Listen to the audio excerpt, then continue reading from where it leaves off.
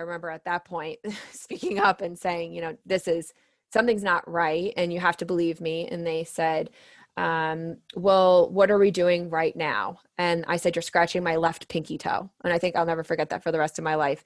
And with that, on came my mask and I was knocked out and I had general anesthesia. I'm Cynthia Overgard, owner of Hypnobirthing of Connecticut, childbirth advocate, and postpartum support specialist. And I'm Trisha Ludwig, certified nurse midwife and international board-certified lactation consultant. And this is the Down to Birth podcast. Childbirth is something we're made to do, but how do we have our safest and most satisfying experience in today's medical culture? Let's dispel the myths and get down to birth.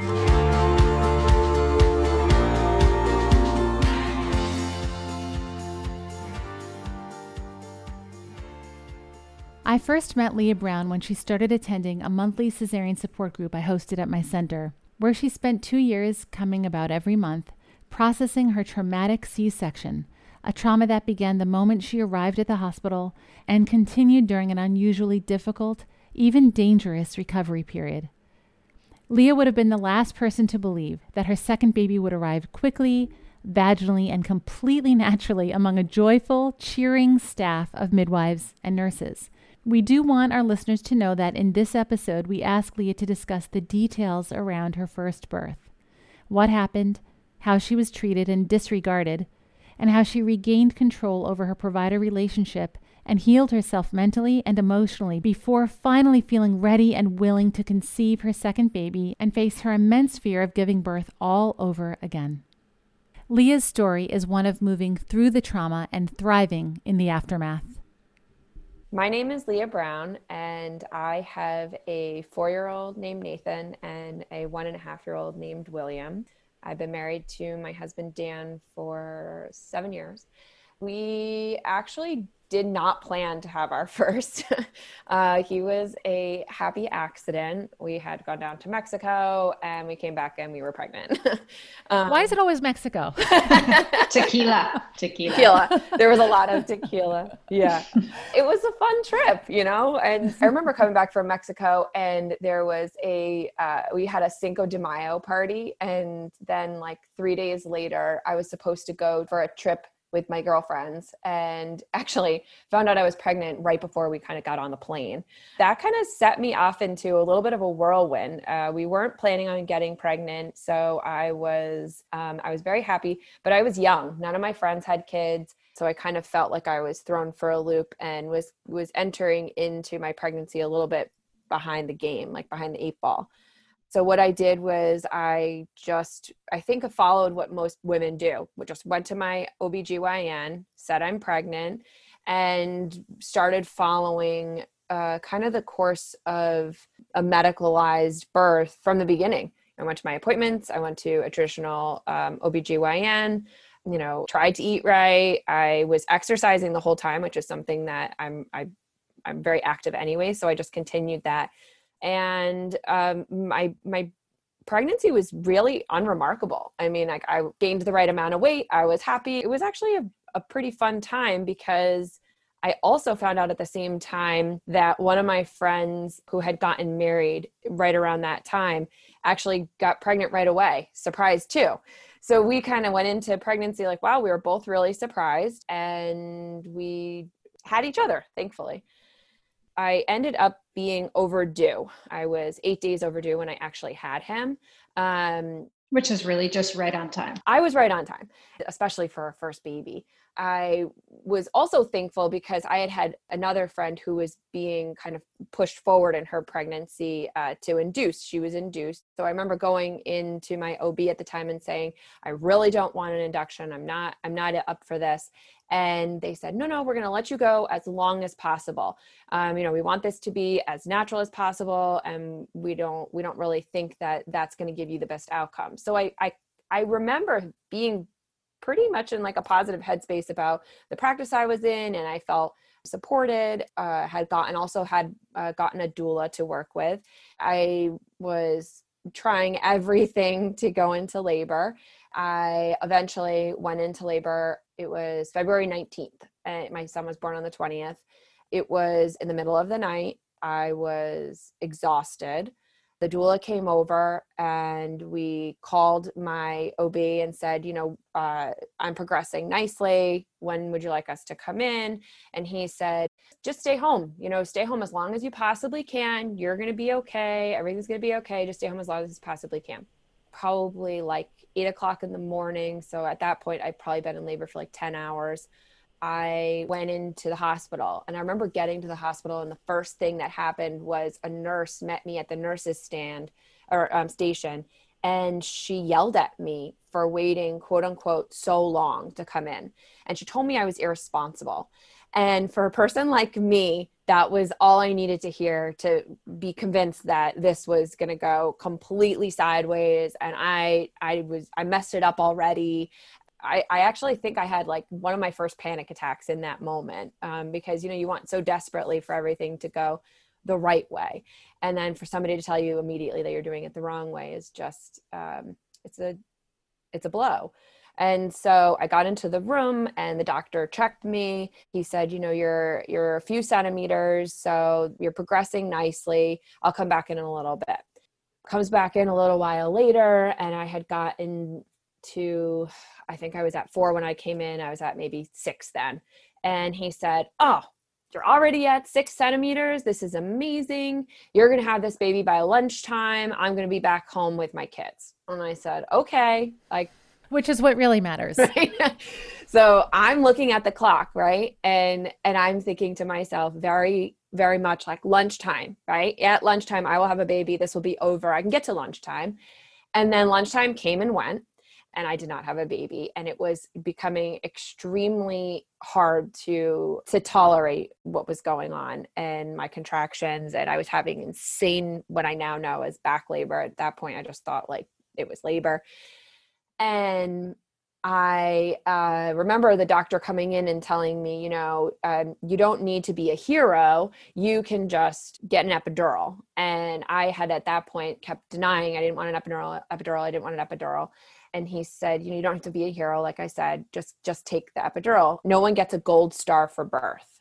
I remember saying to myself, fine, at this point, sure. So the anesthesiologist comes in, does my epidural, and it works immediately. And so I think to myself, okay, they were right, go with it. So I tried to sleep. My doula kept talking to me the whole time. She was incessantly talking to me. I couldn't sleep. And then all of a sudden, the nurse comes running in, the same nurse that had yelled at me. And she's now yelling at the doula. And she's saying to the doula, why aren't you paying attention? Why aren't you doing your job? The baby's having D cells. And the doula is like, that's not my job. Like, I'm here for the mom. That's not my job. And so now there's this power struggle going on between this nurse and my doula, right? And she forcibly flips me over onto all fours. At that point, I promise you, I felt like the epidural line slipped out. She just took you and moved you without. Oh yeah, just in like, we have to do this, and pushed me onto all fours. So I'm on all fours and the baby's fine. And so she said, okay, we're going to try and move you back. And when I moved back, almost instantly, I could feel the contractions coming back on one side of my body. I kept saying, something is wrong with the epidural line and something is wrong with the baby. It just feels like something is not right. And the nurse said, this is labor. The doctor ended up coming back in, and he repeated that element, and I should say that sentiment of no one gets a gold star for birth a few times. Don't be a hero. Don't try and make this any more difficult than it has to be. I really felt that I was being compelled to make decisions that would be easier for the people around me, not what was best for me. And as a people pleaser, to be honest, I just started following along with what they were kind of pushing me to do. So I ended up going in for a cesarean. I was given a local anesthesia, but because, like I had said earlier, when the nurse had flipped me over, the epidural line had fallen out. They used the same line for a local anesthesia. The local failed. So when they went to start the cesarean, I could feel it. I remember at that point speaking up and saying, something's not right and you have to believe me. And they said, well, what are we doing right now? And I said, you're scratching my left pinky toe. And I think I'll never forget that for the rest of my life. And with that, on came my mask and I was knocked out and I had general anesthesia. I woke up a few hours later. I had no baby around me and I was alone in a recovery room with a nurse. And I said, I need to see my baby. Where is my husband? Where is my baby? What happened? And she said, you're fine. The baby's fine. You just need to stay calm. It's going to be a little while before the baby can come in. And I remember I started like crying hysterically, as I think any mother really would. You wait 9 months to see this baby and you work so hard and you go through this traumatic incident of being unconscious during the birth, which I couldn't even conceptualize at that time. And I just wanted to see my baby. And I didn't even know the gender at that point. I didn't know what we were having. And she said, your son is fine. And so I found out that my baby was a boy by this nurse trying to kind of just calm me down in a very unsupportive way, to be honest. So by the grace of God, my husband walked around at that second with my son and he said, here's your son, or here's our son. And I just remember holding him and saying okay, it was all worth it, right? I'm all right. I'm okay. And we went into my kind of, what is it called? Like a suite afterwards, like your birth suite. So I go into my room. I was in a ton of pain. But again, I just kept thinking he's healthy. I'm fine. It's over with. I can move past this. It's over with. So I'm in the hospital on maybe day 2 because they made you stay for 4 days at that point. And I didn't feel well. I started getting very achy and my stomach where my incision was getting very hot to the touch. And the nurses were telling me that they thought something was wrong and they wanted to call the doctor. And then I remember falling asleep and I guess I slept for 8 hours. So I missed a few of my Motrin and pain medicine rounds. And so I slept for a really long time. And when I woke up, I had a fever of 104 and they thought I was septic. And so all of a sudden I have the whole OB team come in. That's not my doctor. And I have the whole ICU team come in because they wanted to move me to ICU. And they said that I couldn't be around my baby because I had a fever. And so thankfully my mother was there because she had been holding my son the whole time I was sleeping. So she takes the baby, goes out into the waiting room. At this point, because I was also so dehydrated from the birth and then the C-section and then just not being able to really eat or drink much afterwards because of the pain medicine, I was so dehydrated that they couldn't get a line in to take blood work. And so then I had to sit there and wait. Well, all these doctors argued around me about what the best course of treatment was for a pediatric ICU nurse to come down to take my blood because they couldn't, literally could not get my blood. And they couldn't get me on the prophylactic antibiotics that they would otherwise give me either because they couldn't get a line in. And finally, this one nurse came in. She's actually was a friend of the family. And she just sat with me and she talked with me for a really long time. I think that having her come in and having someone it was literally the first person in a matter of 3 days that had seen me as a human and said okay, she's now separated from her baby and she is now going through this experience she never thought she was going to be in. And I'm just going to sit here and talk to her.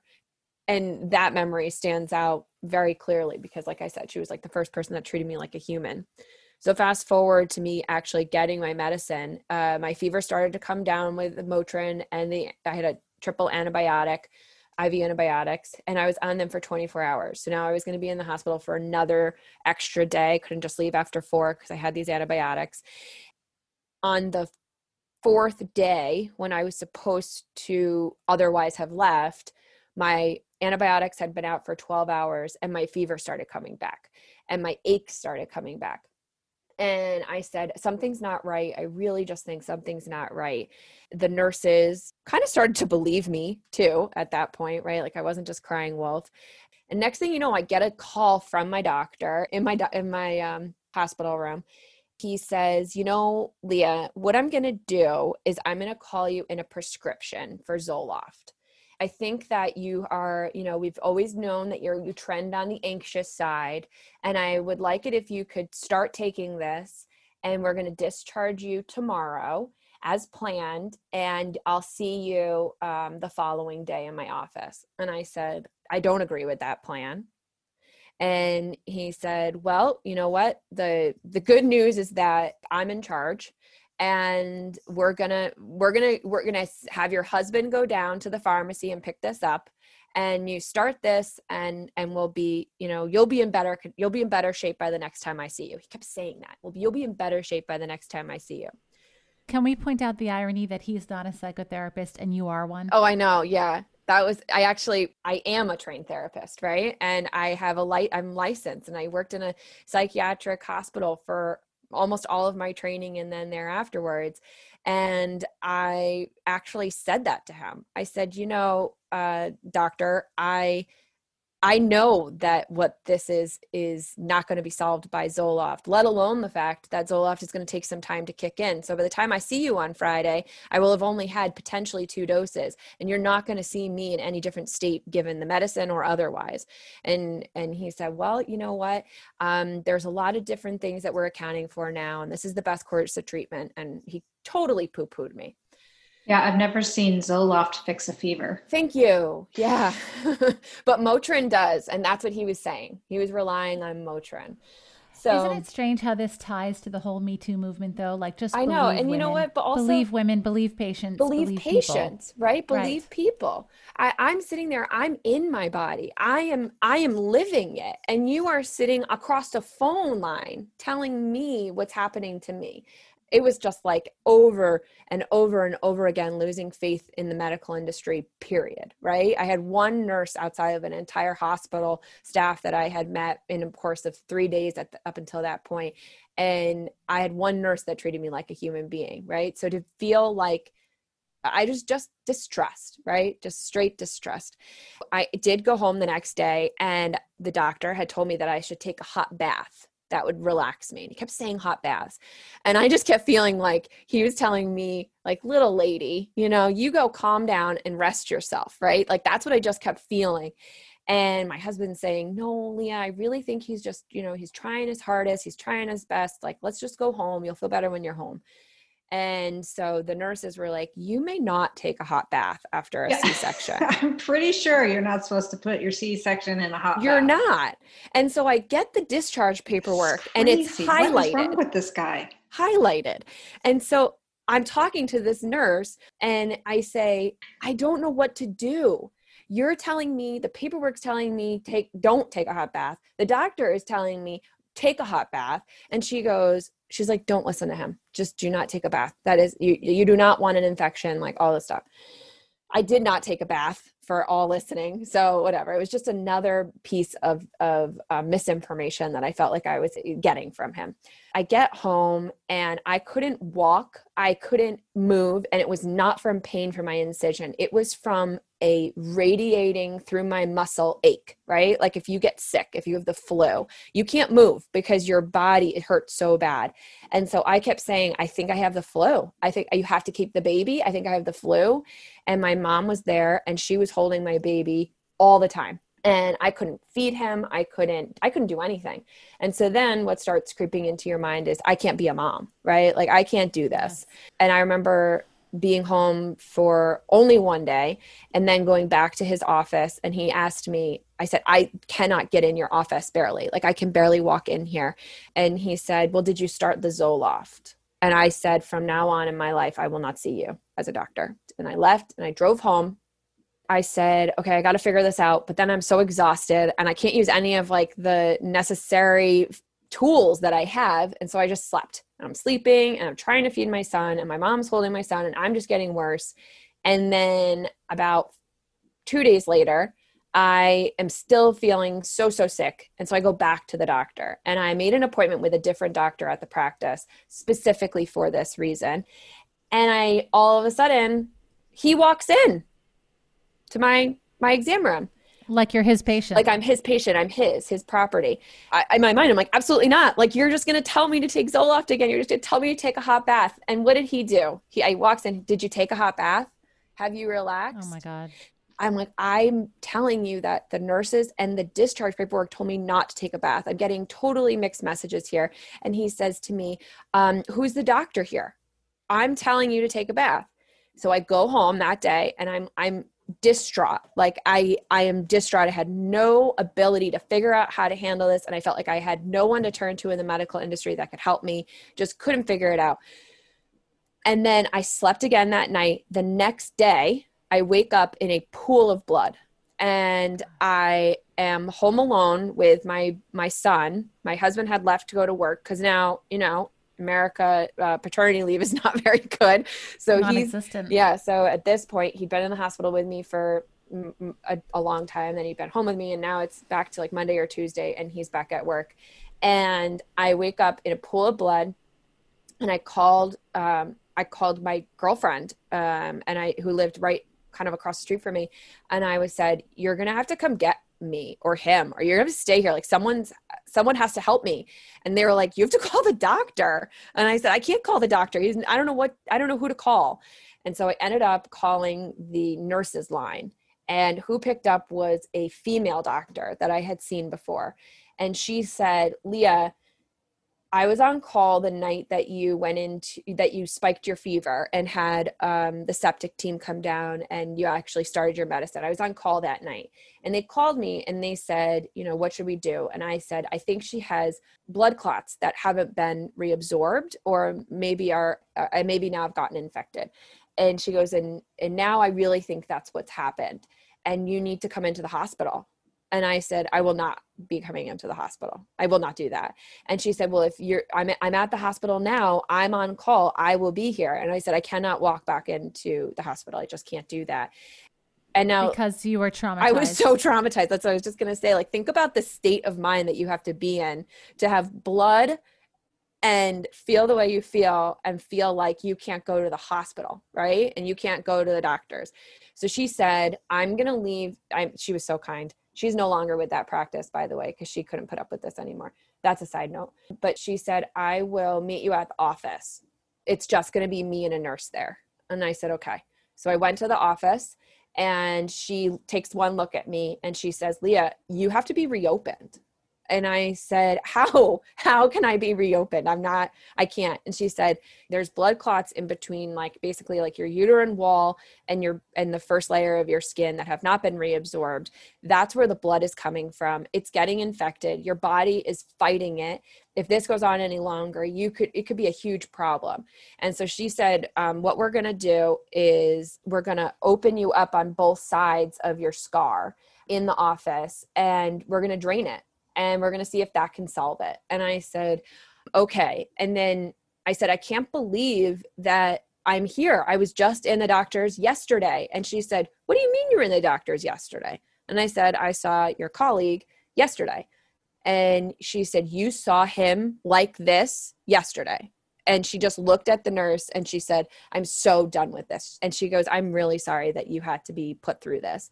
And then she proceeded to, in the middle of an office that you normally would just get a check or an ultrasound in, open me up. It sounds crazy, but it just kind of like pulled out of me. And she did this in the office? She did this in the office. Is that safe? Well, it was done. It was done. She said, you're going to have a visiting nurse, and you're going to have to be WIC'd, I think is the term. And I was not going back to the hospital. I was not going. Down to Birth is sponsored by Postpartum Soothe. Recovering from a vaginal birth takes many women by surprise. Everyday activities like sitting, walking, and going to the bathroom can be uncomfortable, and Postpartum Soothe is just the remedy to support your healing and relieve discomfort. Postpartum Soothe is a 100% organic herbal blend that's applied to maternity pads in the days immediately following your birth, giving you all the benefits of a sitz bath 24/7.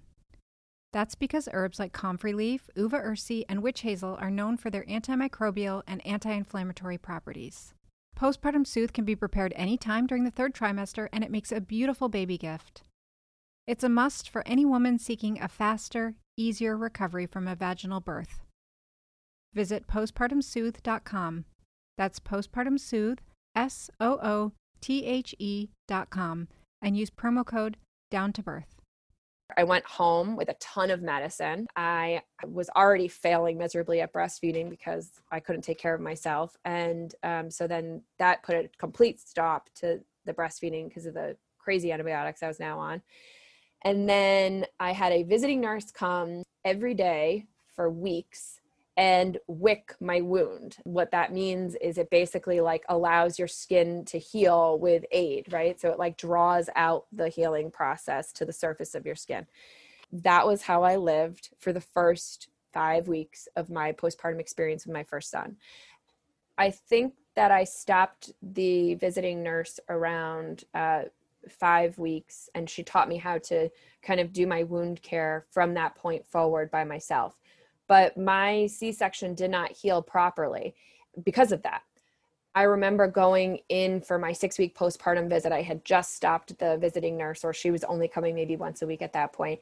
And the doctor looked at my C-section scar, and I said, there's something here we don't like. We will fix this with your next C-section. And I looked at them and I said, there will not be another C-section. And they said, well, that's actually the route that most women here take.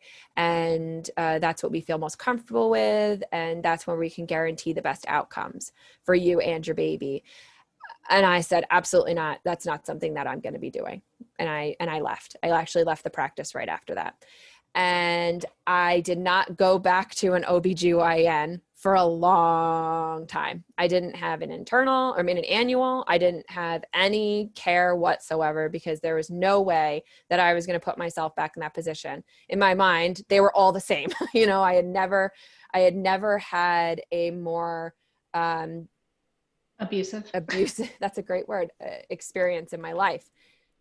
And did you not realize you could have gone to midwives for your annual care? No, I didn't until actually I met you. And thankfully I'm lucky, and I didn't have anything come up that I needed to really attend to. So I was able to live in my avoidance bliss and do that for myself. At that same time, I also went through EMDR because I needed to deal with the trauma of my birth. And that actually helped relieve a lot of the emotions that I had associated with some of the most traumatic instances of the cesarean. Can you just tell everyone in a sentence or two what EMDR is? So EMDR is a bilateral stimulation of your brain, and it works kind of like a REM sleep. So when you're in your REM cycle, you process your memories. They're kind of trying to replicate that natural process to target traumatic instances in your life and help you reprocess them faster. I have seen it work such wonders with women who've had traumatic births. Me too. It's remarkable. In conjunction with EMDR, I was also going through weekly therapy with a therapist. And that was also really helpful too in processing my birth, but also trying to get myself in a headspace where I could have more children, because ultimately that's what me and my husband wanted. So there was 3 years between my oldest and my youngest. And in those 3 years, the first two, right before I conceived, I didn't know when I would ever be ready, honestly. So I went to a monthly support group, and I really connected with a lot of women that had had cesareans and then had VBACs. And I knew that ultimately that was exactly what I needed to do. I just didn't really know the road to get there. Through actually you, Cynthia, I learned about midwifery care, but then I also learned about home birth at that same time. And I thought that maybe that would be the road that I wanted to take. All throughout this, as I was looking at all of my options, my husband was wanting to have another child, and he was really patient and funny. He would be pretty funny about it. And I think I had said this story to you, Cynthia, that he would text me randomly and say, I'm ready when you are, like, hinting at like, let's get this train going. But I ultimately had to wait a while. And I even ended up going into, one of my best friends had her second, and she had a beautiful second birth.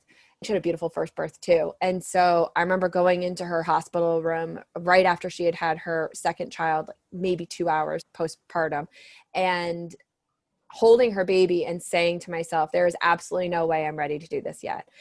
Then fast forward only 3 months, how much can change? I was pregnant again, and I was ready. And I don't know what really flipped that switch from holding her child and saying there's no chance I can do this yet to ultimately being pregnant. I think it was just maybe a culmination of events and a lot of people really supporting me along the way. But I did get pregnant, and I did go for a home birth. Actually, the week before I was 37 weeks, when I was 37 weeks, I came back GBS positive, and that I decided that I was going to then go back to the midwives and birth at their birth center, just because that just jived with my anxiety, and it kind of put me in a better place.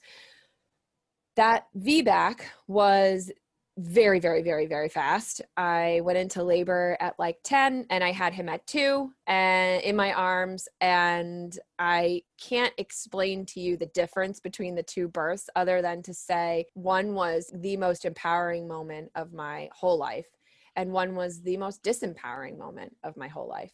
And having the ability to kind of look at the two instances and know that I was able to get back to a place where I took control of birth and my own birth really meant a great deal to me. I remember going through the contractions and going through the experience, and it just felt so different. Like I felt like I was on top of birth rather than behind it. And like I had said from my first experience, even going into pregnancy, I felt like I was behind the 8 ball. For the first time in my experience with pregnancy and birth, I felt like I was on top of my game. Like I knew what I was supposed to do. I was paying attention to my body. I was listening to it, and I was letting it do the work for me rather than paying attention to what maybe some doctor or nurse was trying to get me to do. The staff, I think I made a joke afterwards. I said, if any of you ever need a kidney, I will give it to you, because they were so kind.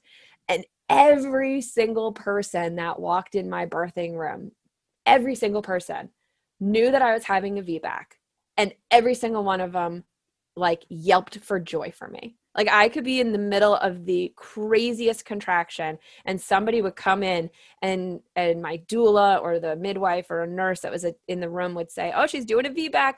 And they'd say, you go girl, you got this. You're going to do this. It's happening. And to just have that level of belief and encouragement, I really think it was just what pushed me to have this phenomenal birth.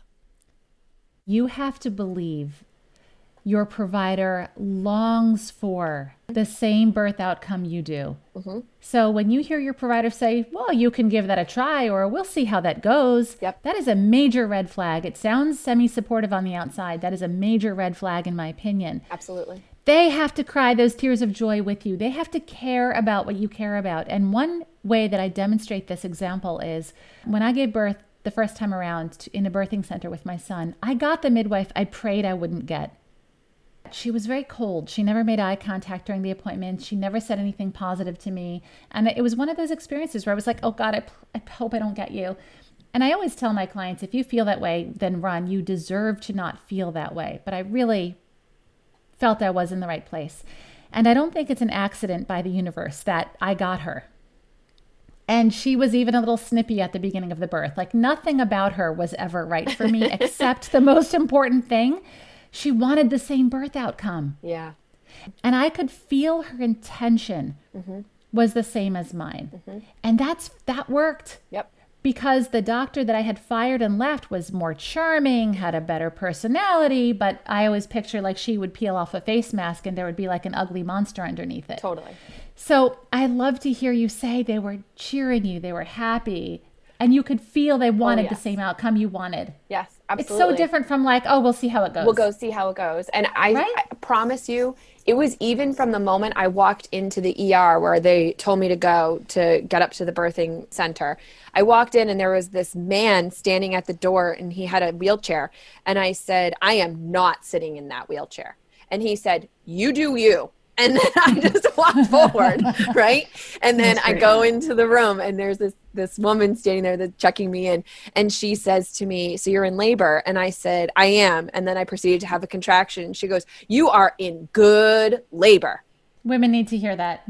And I said, I am in good labor. It is all about the support of your provider because your body as a woman is totally capable of VBACing. You don't have to worry about that. Right. You just have to trust that. It's all in the hands of the support of your provider, whether it happens successfully or not. Right. Almost. I mean, with some exception. But, obviously. But basically, yes. When I had support that I knew that they were looking at me, like their face was smiling and their face was content, I was content and I was Right. smiling, right? Right. But I trusted them, and that trust made me trust myself. And It allowed you to feel safe so Mhm. that your body could do what it knows how to do. And it needs to feel safe in order to do in order to that. do so, exactly. Right. And I felt so safe. That baby, I mean, my 4-year-old said this, and I'm just stolen it from him, but he jumped out. Like my son jumped right out. They do And that. yeah, and I just, there's this picture, Cynthia, when you were asking me to send you pictures, I went back through like the pictures that happened during birth and right afterwards. And I am just elated. Like my whole face, I don't think I've ever seen myself like that happy and proud at the same exact moment, right? Mhm. And I'm holding my son on my chest. My husband's looking at me with just like this awe of this experience, right? They're also kind of like, what just happened? And I look at that picture all the time and I just derive such empowerment. I really just, the word empowerment comes through all the time. And the feeling of support by other women. I can't overstate that enough. This support by these women around me, just the look on their faces as I'm birthing my son, and they're all talking to me and they're all saying I can do this. And it wasn't just BS, right? Like they were really believing it. And then at the end, they said something to me, which I'm sure they say to everyone, but I will hold it true to me. They said, "We haven't seen someone birth like you in a long time. You did this exceptionally." And I just said, I hope you say that to every woman, because every woman should hear that, right? Like you did this the way that you needed to, and now you have this beautiful baby. And I didn't have to do EMDR after that. I didn't have any postpartum depression or anxiety, or I believed in my ability to parent. I believed in my ability to make decisions again. It really was a wonderful experience. If you enjoyed our podcast, please take a moment to leave us a review on Apple Podcasts and share a favorite episode or two. You can follow us on Instagram and Twitter at Down to Birth Show, or contact us and review show notes at downtobirthshow.com. Please remember this information is made available to you for educational and informational purposes only. It is in no way a substitute for medical advice. For our full disclaimer, visit downtobirthshow.com/disclaimer.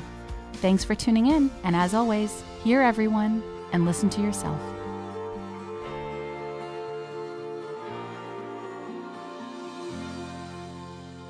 Did you ever watch the Friends episode where Rachel is in labor and she, Yes, when Ross goes, "I'm dilated 3," right? but she has I all love these that scene. birthing people coming, or these other Yeah. birthing women coming in and out of her room, Yeah. and she's still birthing, right? Yes. And yes. so after She's still in labor, and these other women are coming and going really easily. yes. And so I have this birth, which was not easy, but it was amazing. And I'm walking down the hallway, and the woman that's pushing me is going, "Have you ever seen that episode of Friends?" And she recounts the scene that we're just talking about. And I said, "Yes." And she goes, "That's why all these women hate you right now." And it was just a very funny way to end a really joyous experience.